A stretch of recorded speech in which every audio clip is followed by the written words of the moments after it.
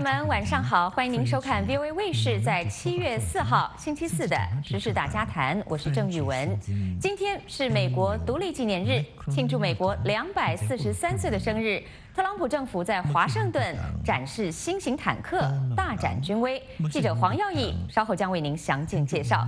而就在全美各地庆祝国庆、展现爱国心的时刻，《纽约时报》却说，美国不是世界上最伟大的国家，美国只是还行而已。《纽约时报》的说法有理吗？美国的伟大该如何来评价？那么，如果美国不是最伟大的国家，谁是最伟大的国家呢？在我们今晚的现场讨论单元，两位嘉宾要和您进行深入探讨，也欢迎您加入我们稍后讨论。首先，我们来看今晚的要点新闻。今天7月4号是美国独立243周年的纪念日。在每年的7月4号，美国民众都要纪念美国在1776年脱离英国成为独立的国家。每年的这一天，在首都华盛顿都会吸引数十万人到国家大草坪来欣赏音乐会和晚上的烟花表演。那么今年美国的国庆庆典由于哪些与往年不同的特点呢？我们下面继续来看看美国之音记者黄耀义为您所做的介绍。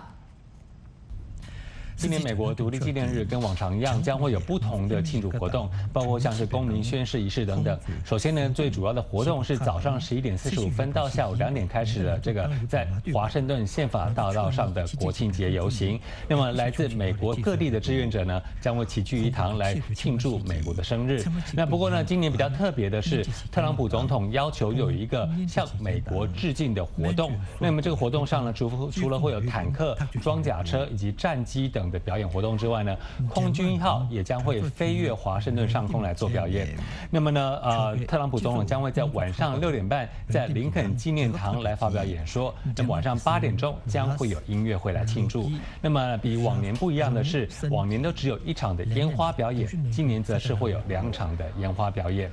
那不过呢，特朗普总统的做法也引发了一些争议。批评者认为呢，这是劳民伤财的做法。例如说，像这个公园管理处呢，在今年就要花费250万美元。那么此外呢，空军1号出动1个小时就要花费20万6千美元。那么 F-22呢，1个小时要花3万多美元。F-35战机1小时要多花2万多美元。那么这个 B-2 轰炸机呢，因为基地是在密苏里州，所以出动的时候1个小时要花费12万多美元。所以批评者认为这是劳民伤财。此外呢，除了开销的争议之外，那么也有人认为说，这个国庆节应该是一个超越党派的节日。但是呢，白宫是将部分的这个贵宾区的票交给共和党全国委员会来分发给支持者。那么这个让纳税人付钱的一个国庆活动染上了党派的色彩。此外呢，有一些批评者也认为，一般只有像中国、朝鲜等集权国家才会在国家的首都进行军事的阅兵。那么根据美国的媒体报道呢，退伍的这个退休陆军少将纳许就说，他说现在的做法就是把军队当成特朗普总统竞选连任造势的活动道具。那么此外呢，我们也知道已经有多个抗议的团体获得了许可，可以在这个独立纪念日当天，在华盛顿举行多场的抗议活动，包括在华盛顿的上空飞扬这个巨大的特朗普婴儿的气球。所以可以预期的是呢，在这个7月4号当天，华盛顿将会非常的热闹。好的，您刚才看到的是记者黄耀义发回来的报道。那么，在北京时间7月5号的上午6点半钟，美国之音 VOA 卫视也将为您转播特朗普总统的这场国庆讲话，也欢迎您按时收听收看。继续，我们来看到中国商务部发言人高峰星期四在例行记者会上说，如果华盛顿和北京要达成协议，那么加征的关税必须全部取消。高峰说，中美两国的经贸团队一直在保持沟通。他说，中美经贸摩擦最终要通过平等对话和协商解决。他说，美方不再对中国产品加征新的关税，避免经贸摩擦进一步升级，中方对此表示欢迎。高峰在回答中国要购买多少美国农产品的问题时，没有给出中国要购买的具体数量。特朗普政府官员在星期三说，美中两国贸易代表将在下个星期恢复贸易谈判，努力解决世界最大的2个经济体之间长达近1年的贸易战。有越来越多的证据显示，伊朗可能违背了美国禁令向中国运送石油。对此，美国的反应谨慎。美国国务院发言人在星期三发表声明说：“我们一直努力实现我们的目标，那就是让伊朗的石油出口变成零，从而可以剥夺伊朗政权的石油输出收入。”美国国务院发言人还说，美国官员同北京保持定期联系，主要是确保美国对伊朗施加的最大经济压力。伊朗国家电视台证实，上个月伊朗当局使用萨利纳号油轮向中国运送了100万桶原油。一些监督石油运输的国际组织也证实，萨利纳号向中国运送了原油。澳大利亚学生阿列克·希格雷在被朝鲜关押1个星期后获释。澳大利亚总理莫里森在星期四在议会上说，希格雷已经获得释放，而且现在安全和情况良好。希格雷在星期四上午抵达北京，转道前往东京，与他的日本出生的妻子团聚。希格雷今年29岁，是在平壤学习的为数很少的西方学生之一。他在6月25号失踪。星期三，瑞典向朝鲜方面提到了希格雷的案子。澳大利亚同平壤没有外交关系。澳大利亚总理莫里森在议会讲话中向瑞典表达了谢意，因为瑞典方面帮助使得希格雷获释。中国国营媒体在星期四指责西方国家干预导致了香港的动乱。与此同时，中国和英国对这个前英国殖民地大规模抗议的外交口水战还在不断升级。英国报纸《中国日报》指责西方势力煽动针对香港政府的动乱，称以此向中央政府施压。这些西方煽动的暴力行为助长了对香港法治的践踏，破坏了香港的社会秩序。中国人民日报旗下的《环球时报》发表社评，批评英国外交大臣亨特火上浇油，用个人政治利益挖了中英正常关系的墙角。英国对华外交会为此买单。英国外交大臣亨特星期四说，他没有支持香港的暴力抗议。亨特在星期二曾经警告说，如果中国不遵守1984年香港归还中国的中英联合声明，将会为此承担后果。7月1号星期一是香港主权移交中国22周年，有数以百计的抗议者包围了香港立法会，并且冲击了香港立法会。此前，香港还举行了数次大游行，要求林郑月娥特首撤回逃犯条例。香港的泛民议员强调，冲击立法会的年轻人是在绝望和愤怒中采取的行动，而香港特区政府则组织媒体进入立法会现场采访。与此同时，也有绝食者希望香港社会能够谅解那些年轻人。我们下面继续来看记者申华从香港发回来的报道。星期四上午，香港泛民议员毛孟静等在立法会外面对媒体发表讲话。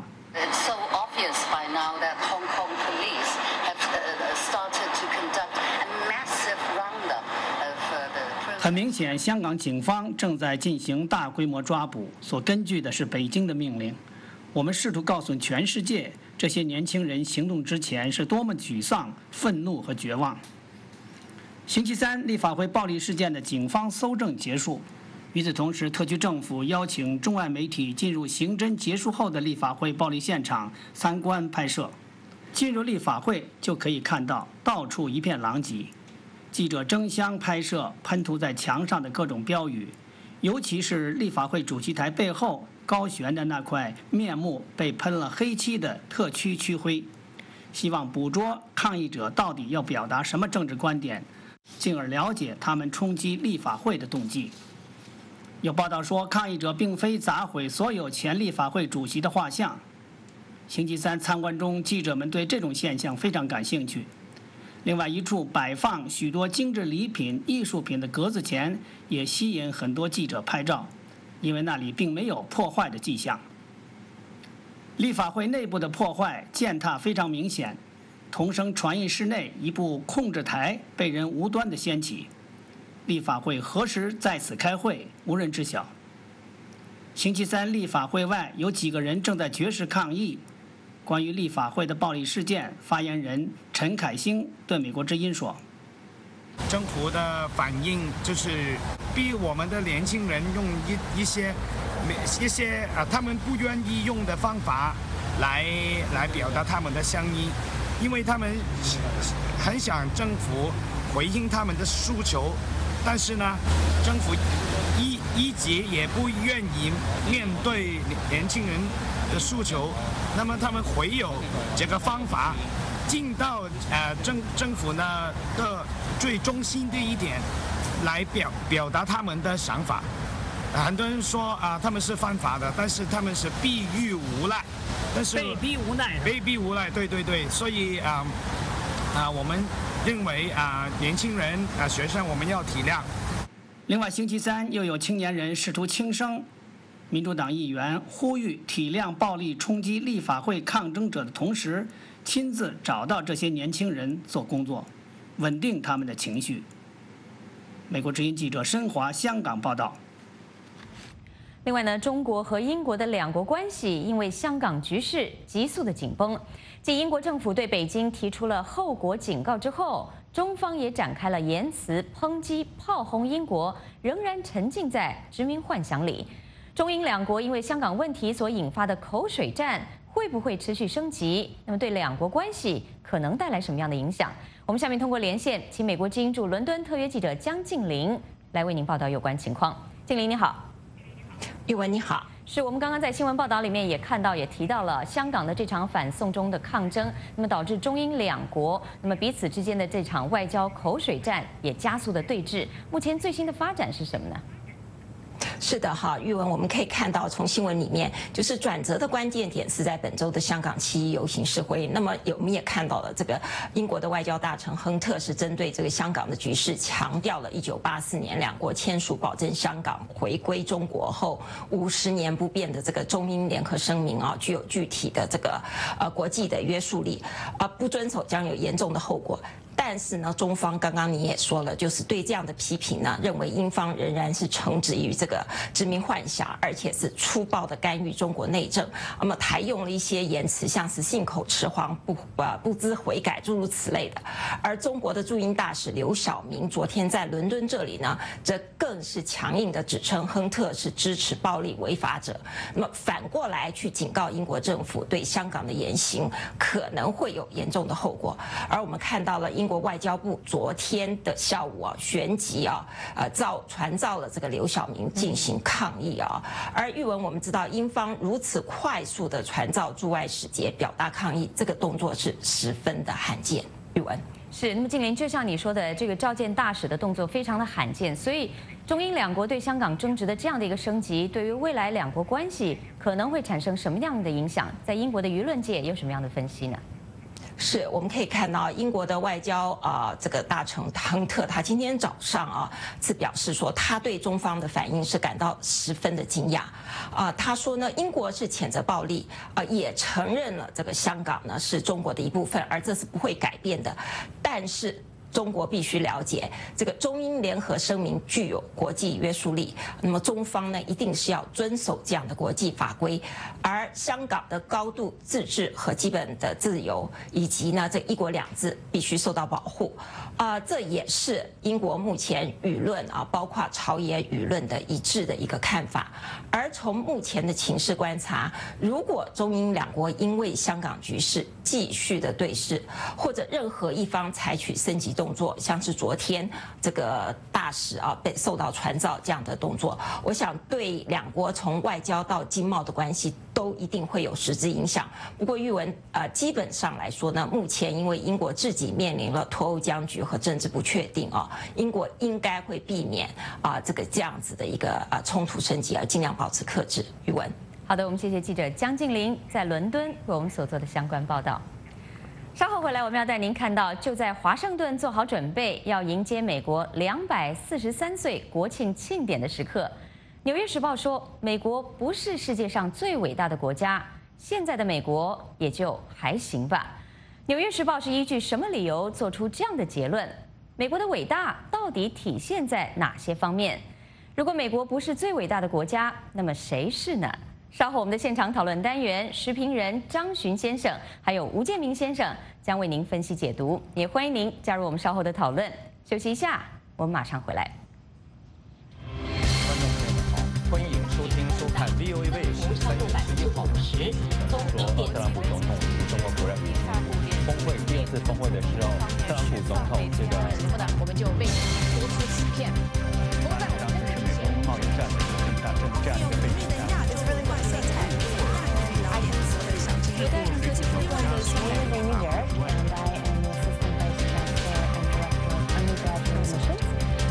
Most other lawmakers hated this idea of a national government that built roads. That's some crazy talk, man. You gotta drink. Get young, you life crisis. Oh gosh, all this stuff. I don't think so. I've just flown in from Boston. My name is Ruth. That is because you have done too much of the same thing. He's really going to need a vacation. Tight knit 的意思是联系紧密。有個項目幫助其他嘅失業者喺科技行業揾到新嘅工作。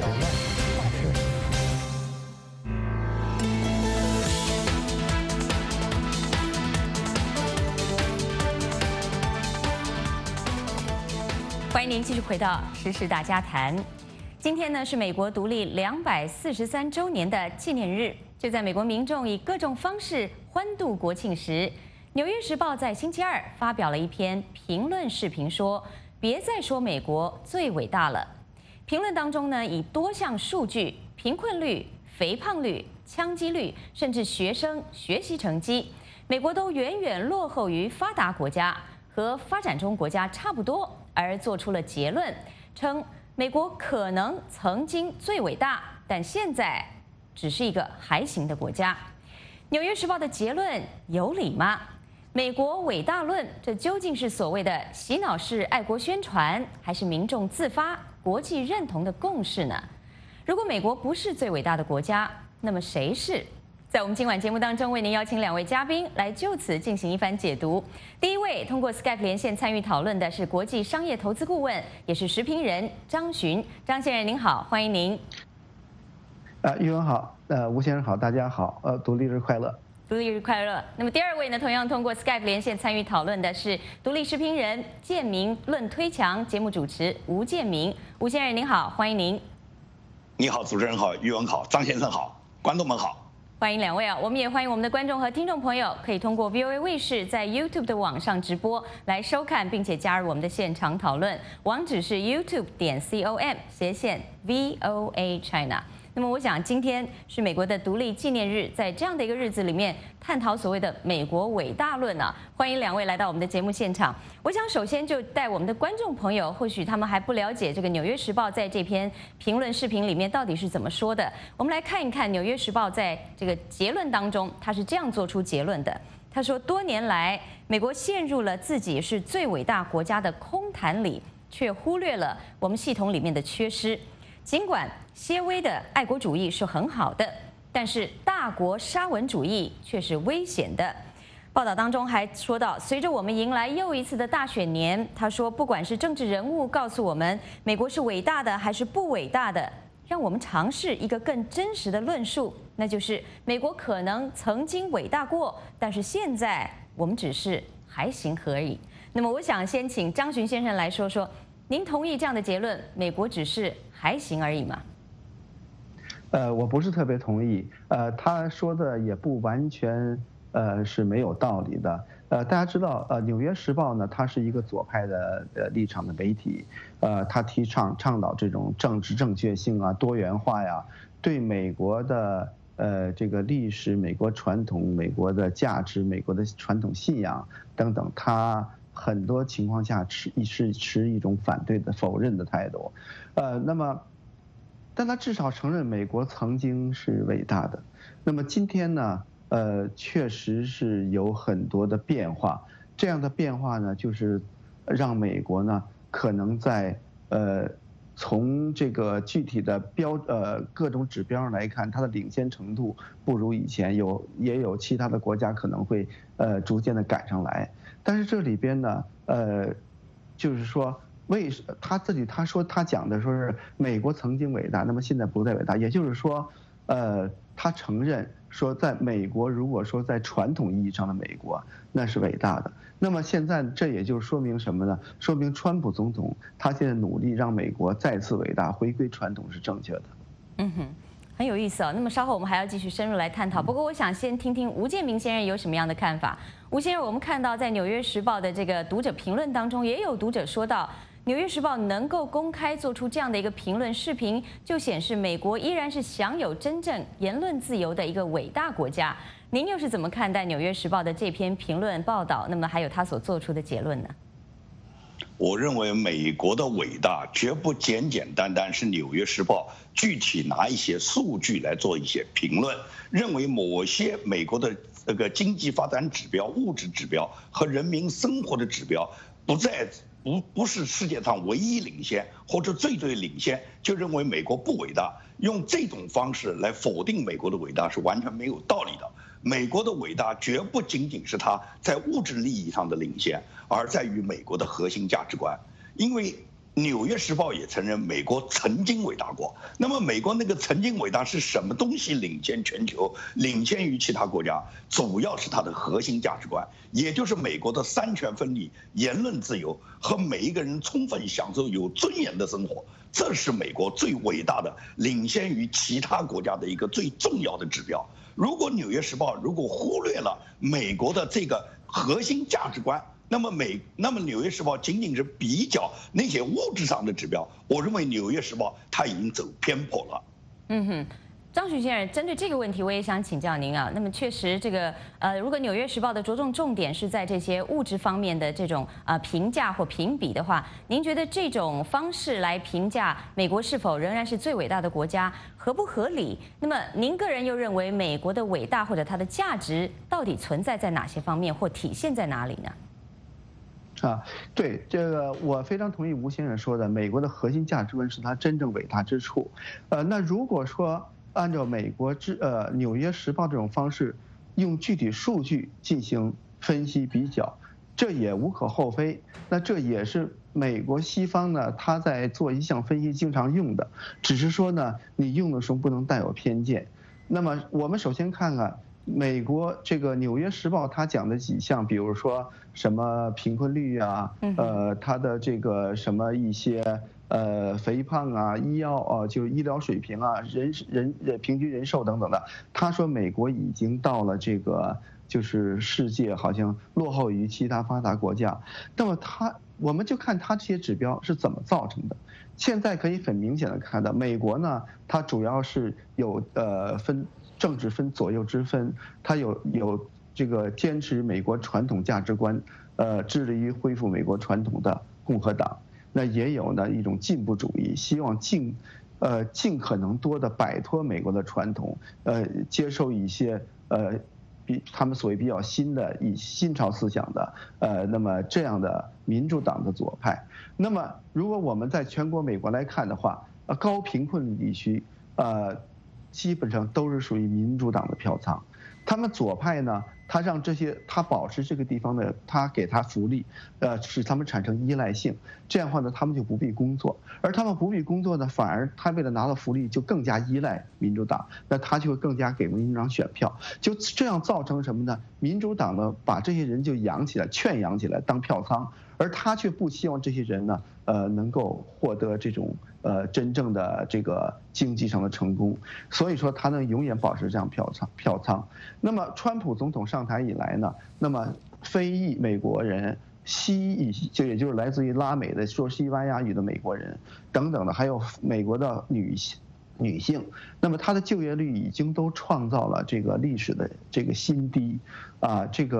所以说呢，真正为这些人好，为了致力于摆脱贫困，改善这些人生活的，那么是共和党，是川普总统。所以呢，还有刚才他们也提到了这个枪支这个泛滥的问题，是凶杀率。实际上，比如以我住的芝加哥为例哈，芝加哥这地方呢是全美控枪法律最严的，却是凶杀泛滥最严重的地方。是吧？那么始终呢，你会看到贫困也好，凶杀也好，都与这个左派民主党，也就是说这些反对美国传统价值观，跟《纽约时报》一个腔调的这样的一个左派呢，是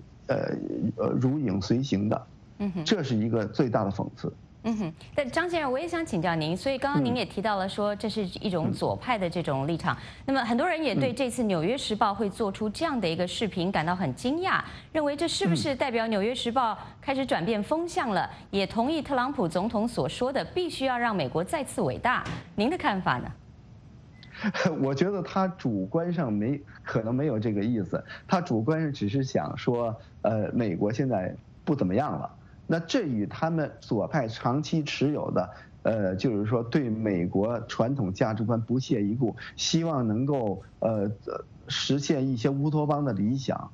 是一致的。可是呢，他如果这样讲，他不可避免他会讲到说，他不可避免会承认美国曾经伟大。那么如果他承认美国曾经伟大，那么这样的话呢，就给人一个客观的一个效果，那让人感到说，哎，那川普这样做让美国再次伟大就是对的呀。所以这是一个客观结果，我觉得。是。那么我接下来想请吴建民先生谈谈您的看法。那么吴先生确实，刚刚张巡先生也提到了，在《纽约时报》的这个评论里面，他引用了很多的数据，包括说美国的贫困率是18%，在这个经济合作与发展组织的36个大国当中呢，是这个站在最后的。那么也是他的这个36国里面医疗费用最高，但是呢，美国人的寿命却更短，肥胖率却更高，还有新生儿的死亡率也在全球排在第55位。所以呢，这个让很多人觉得说，好像从数据上来看，美国的表现似乎确实有一些问题。那么在《纽约时报》刚刚我们所引述的这个结论当中，他也说，美国长期陷入了这种美国伟大的空谈，却忽略了自己的问题。您认为，美国过往的这些政府确实也忽略了这些问题吗？还是说，像张巡先生所说的，因为两党政治的关系，那么在这个施政上也有一些很大的截然不同点？您的看法？我的看法和张巡先生的基本是一致的，因为美国这么多年来，民主党呢，它是陷于一种空谈的乌托邦的这个政客呢，他在美国政坛上所造成的、所营造的一种气氛，就是认为美国不行了。美国什么地方不行？他举的什么肥胖率、死亡率，关于经济落后的这些指标，他在跟其他发达国家对比的时候，他没有看到美国今天这些产生这些问题的原因，这些肥胖率也好，死亡率也好，恰恰好是美国他民主党的左派，他对大量的这些贫困人群，他没有激发他们怎么去创造就业，靠他们用创造劳动来获得自己的劳动收入，而是用这个国家用大量的福利去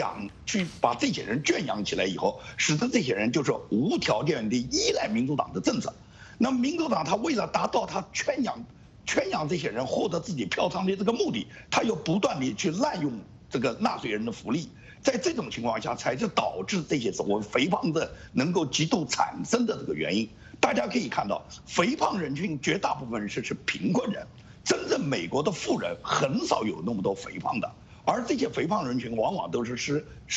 高福利的那个人群中间的这些成员，所以说这一部分成员里面，他们的肥胖率也好，死亡率也好，恰好是跟民主党的政策是一脉相承的。所以说，民主党他很少检讨他们自己政策上所给国家整个社会经济指标带来的这些危害，而片面的强调就是我们这些经济指标跟世界发达国家比，我们现在不领先了，所以我们美国没有伟大，我们曾经伟大过，我们现在已经落后了，现在讲伟大，我们只能讲我们还行。他这个电视片做出来，它恰好就证明了美国传统价值观伟大的优秀点，也就是川普总统希望能塑造美国再次伟大，他的这个目标是非常正确的。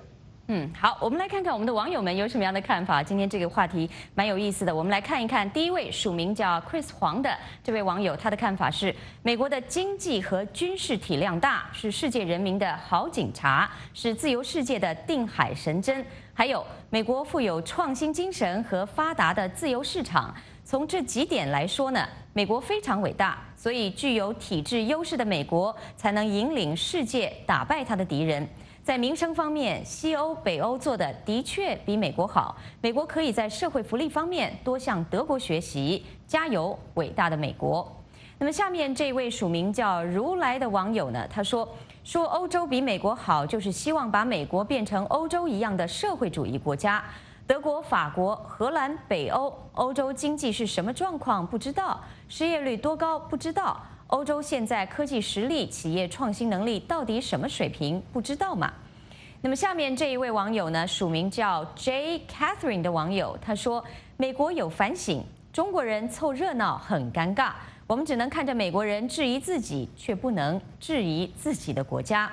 那么下面这位署名叫阮伟成的网友呢，他说：川普上任以来的所作所为，应该叫做让美国再次富强，制造业回归，不再承担过多的国际义务等等，一切都是为了美国的国家利益，这当然没有错。而伟大是要有付出精神的，可以为了人权、自由等普世价值做出牺牲。川普在这方面所做的，显然谈不上伟大。那么针对这一点，我也想请2位嘉宾来谈一谈您的看法。确实，这样的批评声浪也是不少。我想先请张巡先生来谈一谈，甚至很多人点出了这个特朗普总统的让美国再次伟大，那么实际上更应该说是让美国优先，而不是伟大。刚刚这位网友提到了，如果能够在人权自由上来做出牺牲，那么川普在这方面他觉得做得还不够。您的看法？是的，这个我觉得这2个方面啊。就是美国是否伟大和美国是否优先是2个问题，但这2个问题是密切相关的。如果美国再继续按照民主党这样做法，刚才我来补充吴先生说的，美国它的问题还不仅仅是民主党问题，不仅是在现有的美国人口中间呢产生了这个保持贫困，这样产生很多指标的下降。同时呢，还希望敞开边界大门，让越来越多的移民进来。那么这些移民呢，他们当然绝大多数，如果说越过边境进来，都是属于从这个第3世界，中间最贫困的，第3世界中间都算贫困的这样的一些国家过来的。那么它当然会拉低美国的指标，啊，那么。所以说，如果美国逐渐的变成第3世界，美国优先不在，那么美国还何谈伟大呢？对不对？那么美国，第一，美国优先，美国的成功才能帮助全世界进步，这是一个很显然的一个必然的联系。所以呢，这个他们之间内在的关联，大家不要忽略了。那在美国优先这样的一个前提下，有没有可能把这个人权或者民主这样的一种价值观念遭到了搁置或遭到了牺牲呢？您觉得有这样的可能性吗，张先生？我觉得这种可能性，也许理论上讲是有，但是在川普总统执政期间呢，我没有看到。大家可能过多是关注川普总统有些言语、有些语言，可是呢，他实际做的行动，比如说对北韩的制裁，是这个有史以来最严厉的。那么川普这开展的这个贸易方面的一些谈判，以及呢在对这个中国科技的这方面的华为等公司的一些围堵，那么使美国呢保持它这个确保这个竞争力不被赶上。他做的一切呢，现在目前正在产生效果，让这个中共这边呢，它的这个竞争力在受到抑制，那么它的经济受到威胁，甚至权力都有可能不稳。那么这些事情实际是真正的能够让美国再次伟大所需要的，也是真正能够遏制人权的。你比如说，我讲个具体例子，这次香港的抗争，你会发现北京就非常的克制，啊，北京这边甚至呢，从明镜他的报道说，习近平明确下令香港不能流血，不能重现那个8964的情况，这也是我以前预测过的。为什么出现这个？是因为呢，现在中国的麻烦够多，他知道这个川普说加税就加税，说惩罚就惩罚，这样的话呢，造成了一种什么呢？一种空前未有的巨大压力，这样使他不敢呢随便的在香港呢对人权进行压制，这是实实在在的行动。我认为川普总统做得非常好。吴建民先生，您的看法呢？这个很多批评者认为说，虽然特朗普总统口头上不提民主、不提人权，但是实际上，就像刚刚张巡先生说的，通过一些实际的行动，对包括中国在内的一些政权产生了压制的效果。您同意这样的看法吗？我完全认可这个想法，因为美国优先，美国强大，这是保证美国能够这个在人权上发挥更大作用的一个最基本的保障。川普总统就任总统以来，他首先要求的是美国富强，美国优先。那他在美国优先上面，他是认为世界上有很多国家，尤其像中国这样的国家，跟美国产生了巨大的贸易不平衡，使得美国在贸易方面，美国吃了很多亏。那么美国这种吃亏是造成了美国它的这个富裕程度在下降。第二个是类似于像中国这样的国家，对美国进行了大量的知识产权的盗窃和强制的技术转让，这些都是对美国的不公平。川普总统他要消除这些不公平，他就是想恢复美国它的核心的这个领先力。美国的领先大家都知道是在于它市场的创新，因为美国的创新能力是全球第一，而美国历任总统他在自己能够创新的同时，他忽略了他这种创新成果被中国这样的国家去盗窃。那么你盗取了你美国的这个创新成果以后，显然中国就会发展成自己的生产力，而且这种生产力的发展，中国人的模仿能力是远远高于别的国家的。所以说，中国他盗取了美国的成果以后，他把它变成了自己的生产力以后，他反过来超过了美国。川普总统正是看到了这一点，所以他要遏制中国。因此，美国的富强、美国的优先，这和美国的这个强大、美国重视人权是一点不矛盾的。那么，美国的人权重视，很多人都看到川普总统，比方说他在这次 G20 峰会上面，他没有跟习近平谈到香港问题。按照川普总统后来接待记者招待会上讲，他谈到过，只是他不愿意公开的在记者和对公众场合进行表达而已。他只是私下里面跟习近平谈到，他说他很难过，他看到世界上最强大的、最人数最众多的上百万人次的游行，他为香港人民的这次的游行，他感到难过。为什么感到难过？他知道香港人民是为争取香港他们自己现在被中共蚕食的自由。所以说，川普总统他嘴巴上是只是点到为止，他对中国在言语上的这种表达并不激烈。但是我认同张巡先生的这个看法，也就是川普总统，你不要看他怎么说，关键要看他怎么做。在他就任美国总统以来，对北韩的制裁，他是达到整个历任美国政府里面最严厉的。尽管他跟三胖现在处得像兄弟一样，他能够跟三胖两个人3次会面，能够他发一个推文就把三胖约到板门店，但是他对三胖的这个制裁，对金正恩的制裁没有丝毫松懈。那么对中国也是这样。他对中国虽然他的人权没有挂在嘴巴上，但是我们一定要看到，美国从老布什总统到后来的克林顿总统、小布什总统、奥巴马总统，美国在中国30周年以后，这么4、5任总统里面，只有川普总统给中共的打击最大。川普总统他给中共的一系列的有关贸易战也好，科技上限制华为的战略也好，以及机长可能对中国采取的金融战的这些方面来好，川普每一记重拳都准准地打到了中共的基准上。所以中共这是他建政以来现在最难熬的事情，没有任何东西能证明川普对人权不重视。你只是看到川普没有嘴巴上说，但是川普实际上做得很好。好的，我们来看看下面有这一位网友，他提了一个问题啊，我想请2位嘉宾也来谈一谈很有意思的话题。这位署名叫 Eric Chow 的网友，他说：“我觉得说美国不伟大，完全是出于选举考虑，就是为了骂川普而已。还有发这种文章，要是在中国会怎么样？”他想请嘉宾也来谈一谈。我想先请吴建民先生来跟我们谈谈，有可能吗？我们能够看到像《纽约时报》这样批评当局或批评这个党国不是伟大的，类似像这样的视频或者文章在中国出现吗？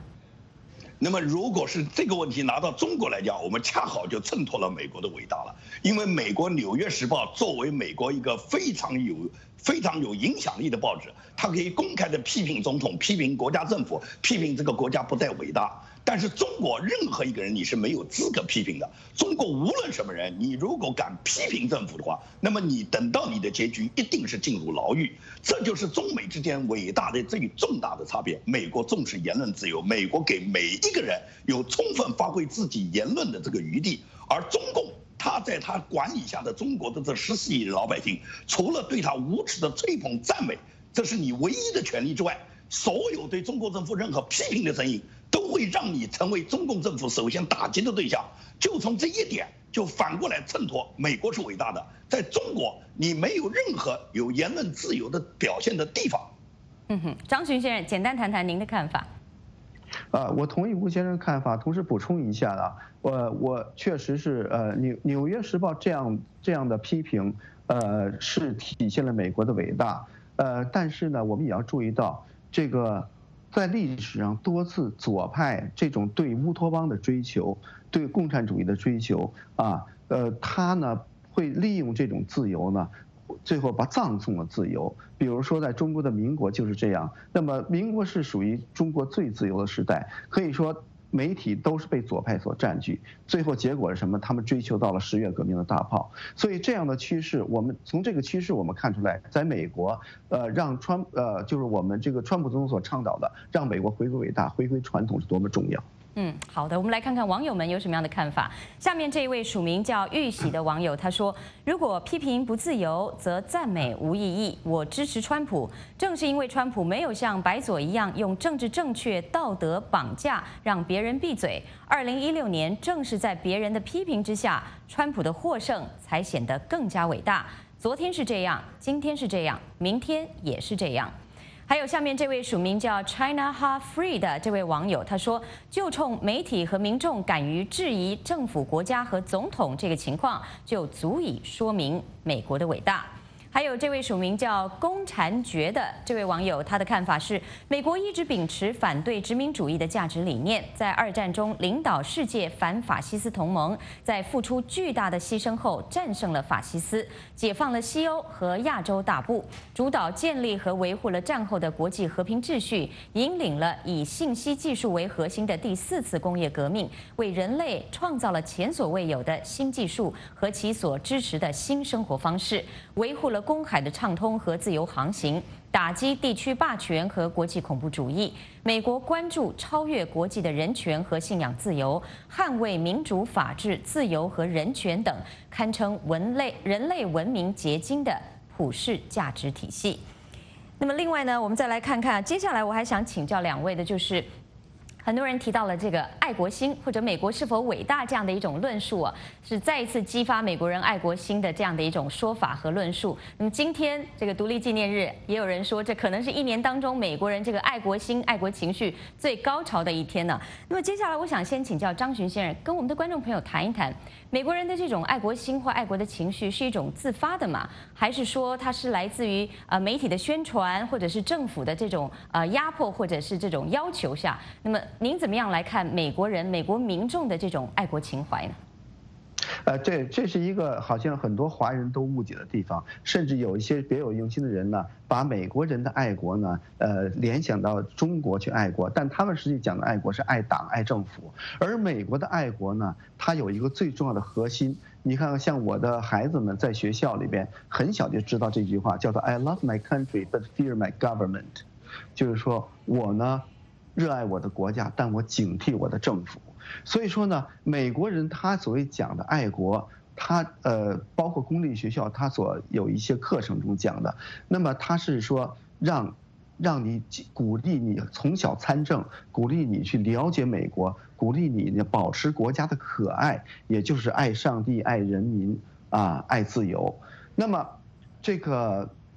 说到政府有没有强迫，他肯定没有强迫美国人去爱国，而这个媒体现在更不要讲了。那么美国的媒体绝大多数都是左派的，他们呢往往就是说都是要对美国抹黑的。我在美国生活的近20年的经历，看到美国人的爱国完全是自发的，并且呢，它的背后的内涵是热爱自由。好的，那么吴建民先生，您的看法呢？来到美国这些年，您的观察又是如何？我完全认同张巡先生所讲的，因为中国人啊，一讲爱国啊，马上就联想到自己在国家里面这个什么爱国，而中国的爱国，从我们出生那一天起，中共就给你规定了，爱国就是爱党，中国呢是党国不分的，在中国，中共它就已经替代了这个所有的国家。也就是你在中国一旦谈爱国，你首先是爱的是共产党的这个体制，爱的共产党的领导。而美国的爱国和党派没有丝毫关系。美国所有的媒体，它长期以来都是批评政府。美国从来没有任何一个政府，它可以对他的人民进行什么强迫、洗脑、灌输。我们看到的美国的任何一个政府和任何一个媒体、任何一种教材，它对政府都是持批评态度的。因为美国这个爱国，它完全是人民自发的，他们从内心里面感激这个国家和他这个国家里面所给予人民的自由，而这种自由，它恰恰是美国最伟大的根源。美国的所有它的这个伟大，都来源于它什么？人民有自由的心情，人民可以自动的去热爱这个国家，是因为这个国家赋予了人民强大的人民的自由和尊严的权利。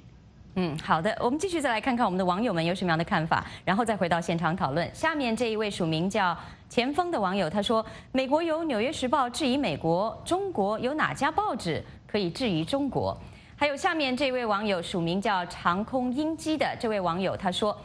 美国民主体制最主要的问题是它过度强调分权，因而大大降低了政府的施政效率。第二个问题在于金钱政治的权重太大，这世界上到目前为止还没有完美的政体。这里的一些答案给人的感觉就像面试官在面试的时候问你觉得你最大的缺点是什么，而应聘者回答做事太认真。如果了解了一下美国政治，就会发现问题还真不少，否则也不会有一大票的政经学者了。那么针对这一点，我想张巡先生，您是不是能简单谈谈您的看法呢？是的，美国它面临了很多挑战。的确是这个说到这个政府效率问题，民主体制就如其中丘吉尔讲的，民主体制它是很糟糕的一个体制。但是呢，如果你把它，除非你拿它跟其他任何人类曾经使用过、采纳过的体制相比较，它就不再糟糕了。也就是说，它是最不坏的。所以说，民主体制并没有保证效率，它保证的是安全。也就是说，专制体制它可以高效的去为人民谋福利，也可以高效的办坏事儿。而如果一旦而专制体制的本质是某些人掌握了一个不可挑战的权利，那么他拿了这个权利，由于人的罪性、局限性和自私的本质，他一定最终会拿它来办坏事为主。那最后呢，会毁掉整个这个社会的。所以这是美国的国父们呢，他为了这个事情，其实美国国父对人类最大的贡献就是说，他是在想我们美国，大家对于所有，比如法国革命也好，中国革命也好，我们都关注在说他反对的是谁，他摧毁的什么样政权。唯独美国，他思考的更多的是说我要建立什么样的政权。当时1887年这个立宪的时候，富兰克林曾经被一个女士问说：“你们关起门来折腾半天，你们到底现在要给我们一个什么样的政府？”富兰克林这样说的 ：“It's a republic, man, if you can keep it。”就是说，他说的是说，我们给你的政府是一个共和体制的政府，女士，如果你能保持住它。也就是说，现在目前美国最大的挑战诸多问题，就是说能不能保持美国国父所建立的这样的一个政府，这样一个传统，这样一个价值观。而目前左派，包括《纽约时报》所代表他的这些人所做的事情，正是在对这样的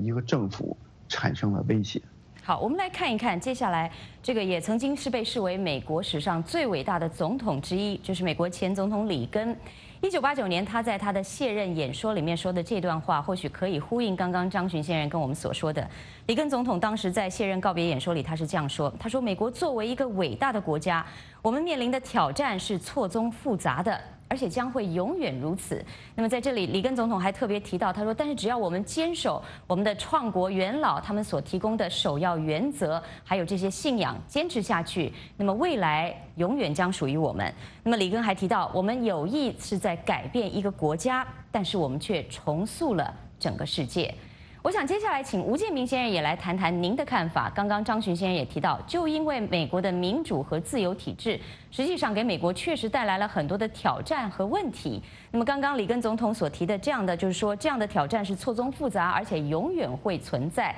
200多年来，美国到底面临什么样的挑战？200多年来，它又给世界带来什么样的影响呢？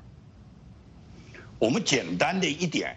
可以拿人类历史进入到美国诞生之后这200多年来，整个世界上各个地区，他们进行了很多尝试。共产主义是在上个世纪初，它作为叫做按照马克思讲是共产主义的幽灵，在欧洲游荡之后，最终由列宁在苏联率先进行实验的。列宁把这个马克思主义引进到俄罗斯以后，给俄国人民造成了70年的灾难。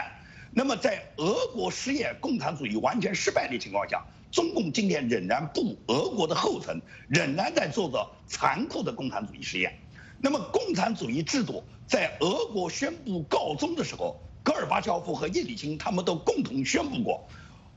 共产主义制度无论从理论到实践，从彻头彻尾它都是失败的，它是对人类社会的破坏。所以说我们可以看出，专制集权它在整个社会上进行多个国家实践以后，他们完全是失败的。目前来讲，没有任何成功的范例。中共它标榜它的所谓成功，是中共它利用了它专制的制度，然后盗取了美国的知识产权，盗取了世界其他国家的科技成果以后，然后在美国的绥靖主义之下发展了中国的经济。因为中国有强大的经济指标产生以后，就误认为，就让美国和以美国左派为首的一部分政治家们误认为中国的这个模式相反是走成功了，是可以按照中国模式来走，这就对两种价值观进行了挑战。中国和美国绝对不是两个什么价值观，是两种这个谁优谁劣的问题。中国和美国完全是文明跟邪恶的对决。因为中国它是企图用它的邪恶来同化美国，这也就是说，为什么中国它可以把它大量的这些媒体派驻在美国，并且企图给美国人民洗脑，给在美国的所有中国人洗脑，那就是因为它利用了美国的制度，美国优秀的自由制度。好的，吴先生，稍后回来我们还可以继续深入探讨这个话题。我们再来看看我们的网友们的反应啊。下面这位署名 YYXX 的网友说：“美国的伟大就在这儿，多元包容的声音，自由独立的媒体，勇敢找出自己的缺点，专制国家永远达不到这种境界。”另外，这位署名叫 John Wang 的网友说：“美国之所以伟大，就是因为我们可随意地讨论美国是否伟大，甚至可以表达美国没那么伟大。如果是在厉害国，你敢说不厉害，那么你爸妈都觉得在小区里都要混不下去了。”而下面这位署名叫花果山的网友说：“美国的伟大在于1. 两党执政，2. 民众持枪，3. 接受全世界各民族自由平等博爱的进入美国。”另外，这位署名叫 Don't Free 的网友，他的看法是：今日谈美国伟大这个话题，对美国人来说是伪命题，但是对翻墙的中国人来说是一个沉重的话题，既欣慰更羡慕向往。而这位署名叫 Ewa Chang 的网友，他说：“美国的伟大是其一贯遵守的符合世界文明发展、法治、人权的普世价值的开先河者。3年河东，4年河西，曾经的伟大可能在今天不那么的伟大，但是不能否认它的价值观奠定的历史作用。祝愿美国243岁生日快乐。”而下面我们再来看看这位署名叫张思想的古拉格的网友他的看法。他说：“其实美国是不是伟大，《纽约时报》一家说了不算。我从3年前开始准备，想去美国生活，中间尝试了好几次，可是签证都没有通过。我为什么想要去美国呢？其实原因说出来你们可能不相信。美国最近这么多年发生了无数次的枪击案，可是直到今天，美国政府都不敢下令军队收缴所有公民家里的枪支。在自由和死亡的面前，美国的价值观毫不犹豫地选择了自由，让人民拥有武器，从而可以在生命和财产受到威胁时来与政府对抗。”那么我们继续回到我们的节目现场啊，看到了很多网友们的反应，我想2位嘉宾可能心里也有一些想法。接下来我想请2位跟我们谈谈。那么也有民众提到，也有读者说，《纽约时报》既然说美国现在已经不是最伟大的国家，那么到底谁是世界上现在最伟大的国家呢？那么我想先请张巡先生跟我们谈一谈您的看法。我特别同意刚才有一位网友说的哈，说这个美国是不是伟大，这个《纽约时报》说了不算啊。美国呢，它的伟大最伟大之处，就是它是个可能是第一个建立在一个理念上的国家，它就有一个想法 idea， 但这个想法它已经孕育了几千年了。就是说，无论是从圣经的时候，比如说他撒母耳记讲的，你如果说你要一个国王，那么这个国王他就会让你的妹子给他服役，拿走你的收入，使用你的马车来，他就说你要限制政府，政府是贪婪的，政府呢是邪恶的，那么但是他说扫罗说，既然你给我一个王，你们要王，我就给你一个王，这是因为是人民要求，也就是说，这就美国后来所谓的政府论中所谓的政府是必要的邪恶。那么他因为他有这样的基础，通过孟德斯鸠也好，通过约翰洛赫也好，他的一些政府方面的一些思想，最后他实现了这样一个民有、民治、民享 of the people, by the people, for the people 这样的一个政府。那么它的特点就是信靠上帝、三权分立、地方自治、个人权利啊、法律秩序、经济自由等等的。那么这样的一个就是说这样的一个国家，它是真正的一个伟大的国家。所以说《纽约时报》说它不伟大，这不算。但是呢，假如说一定有人说现在不是美国伟大，而是比如说中国伟大，那么这个说法呢，就真的是非常荒唐可笑。因为我包括我出国之前，很多人都在中国大陆，很多人讲说21世纪是中国人的世纪啊，都讲到这个。其实现在仔细想想呢，真的是井底之蛙。他们这个没有看到说人类历史，你只是拿金钱来衡量是不够的，而除了金钱以外，那么中国现在能拿给世界的还有什么东西呢？对不对？这个我们历史上占了世界1/5的人口啊，这样的一个民族，到现在能说的只是西方这个总结出来所谓的4大发明，而美国给他这短短的200年给世界带来的，除了这样的民有、民治、民享的政府以外，那么有什么互联网啊，什么 iPhone 啊。飞机的发明啊，迪士尼、好莱坞、垒球啊、篮球啊、空调啊、电话呀、洗衣机啊等等的，你会发现我就不一而足啊。它这样的一个国家，它能够带来这样的给人类带来这样的，无论是思想、文化还是物质，都带来这么丰富的这样的东西。那么哪个国家能跟美国相比呢？厉害国更不能相比。好的，那么吴建民先生，在您答复您的这个答案之前，我想在这边引述一下，就在昨天，我们看到美国的另一家主流媒体报纸《华盛顿邮报》呢，它用了这个100名的美国的亚洲问题专家联名发给特朗普总统还有美国国会的公开信，其中特别呼吁美国不要把中国视为敌人，否则将会适得其反。信里面还说，有关于中国要取代美国成为全球领导者的这种担忧是被夸大了。您怎么看呢？那么您觉得，如果美国不是世界上最伟大的国家，是不是中国想成为这个最伟大国家呢？中国他一直有这个想法。习近平他接任以来，他要搞什么世界命运共同体，他要成为世界上最伟大的君王。而且习近平特别这个满足于别人对他的吹捧。据说川普在这次 G20 峰会上面就曾经当面奉承过习近平是200年以来中国最伟大的人物。习近平非常受用。但我相信川普讲这个话的时候，川普的内心里面很清楚，习近平究竟是草包还是英雄。作为中国来讲，他什么时候都希望成为这个世界上面最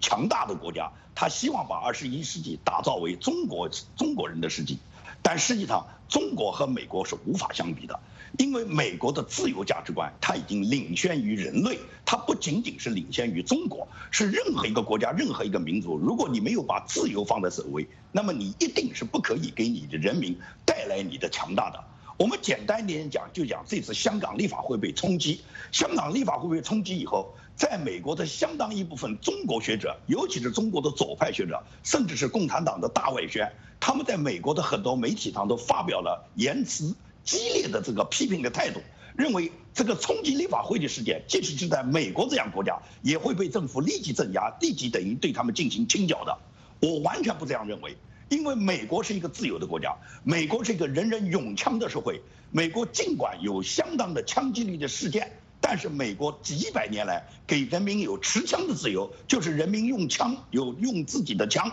保护自己的家人，保护自己的财产，能够在美国政府一旦侵害了人民利益之后，人民有权拿枪来干掉这个政府。所以说，美国不可能发生什么立法会被冲击的事件。如果说美国，谢谢您，吴建，很抱歉，必须切断您了啊！我们时间的关系，我们只能讨论到这里。再次感谢2位嘉宾吴建民先生还有张巡先生，也感谢观众朋友您的参与。时事大家谈是一个自由论坛，嘉宾、听众、观众所发表的是个人观点，不代表美国之音。明晚的焦点对话要和您探讨的是 G20之后的 IP。特朗普总统的对华策略到底该何去何从？也欢迎您按时收听收看，我们下次节目再会。